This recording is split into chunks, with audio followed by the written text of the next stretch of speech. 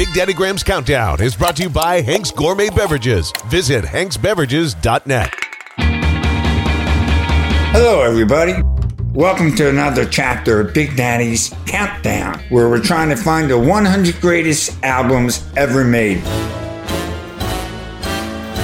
Buckle your seatbelts. It's time. After the top 90, it's now time for the top 10. I should get this out of the way.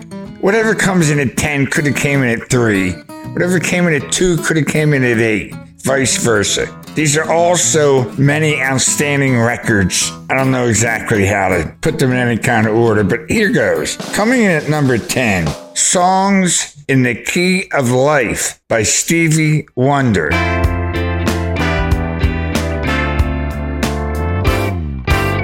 Could have nominated many Stevie Wonder records for this spot. The Songs in the Key of Life just might be the greatest double album ever made. It's either that or Quadrophenia, or I reckon I'm going to nominate a little bit here. But Songs in the Key of Life, let me just do this. Love's in Need of Love Today. Have a Talk with God, Village Ghetto Land. Oh, I love that song. Sir Duke, I Wish. Pastime Paradise, which Coolio has a big hit with later, and then Weird Al has a hit with it as a parody of Coolio. Ordinary Pain, Isn't She Lovely? Joy Inside My Tears, If It's Magic. It just goes on and on and on. Like a double record wasn't enough, he also gave you a 4-song EP on a 45 inserted into the sleeve. It's an amazing, amazing record. The album went to number 1. Sir Duke went to number 1. I Wish all went to number 1. The whole album's in the Grammy Hall of Fame. You gotta love this one. Right before he recorded this record, he told his recording company he was done, that he was going to move to Guyana in Africa and help the poor people down there.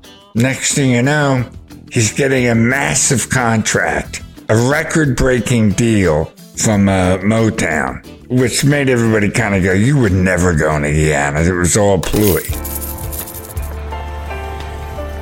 I met Stevie Wonder once. I was a doorman at the Philadelphia Sheraton Hotel at 17th and JFK, and one day early in the morning on a Saturday, a taxi cab pulled up.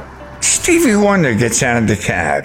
The cab driver comes around, pops open the trunk. I immediately go into doorman mode. I figure I'm going to get some suitcases out of the trunk. No, it was keyboards. He had like 3 keyboards, not even in cases, inside this trunk. So I unloaded them, put them on the doorman cart, and then talked to Stevie Wonder for about 45 minutes. He was impressed that I knew Nathan Watts, his bass player. As soon as I mentioned Nathan to him, he knew he was talking to somebody then who really knew his music. So we talked music for like 45 minutes. Because Philly, has had so much great music come through this town. And it was just me and him. There were no iPhones then. I don't even have a picture. They had so many delays on this record that they made a t-shirt that said, almost finished. Just one of the great records ever made. An hour and 4 minutes of great music. Recorded in Hollywood, not Detroit. On September 28, 1976, it gets released, and the rest is history.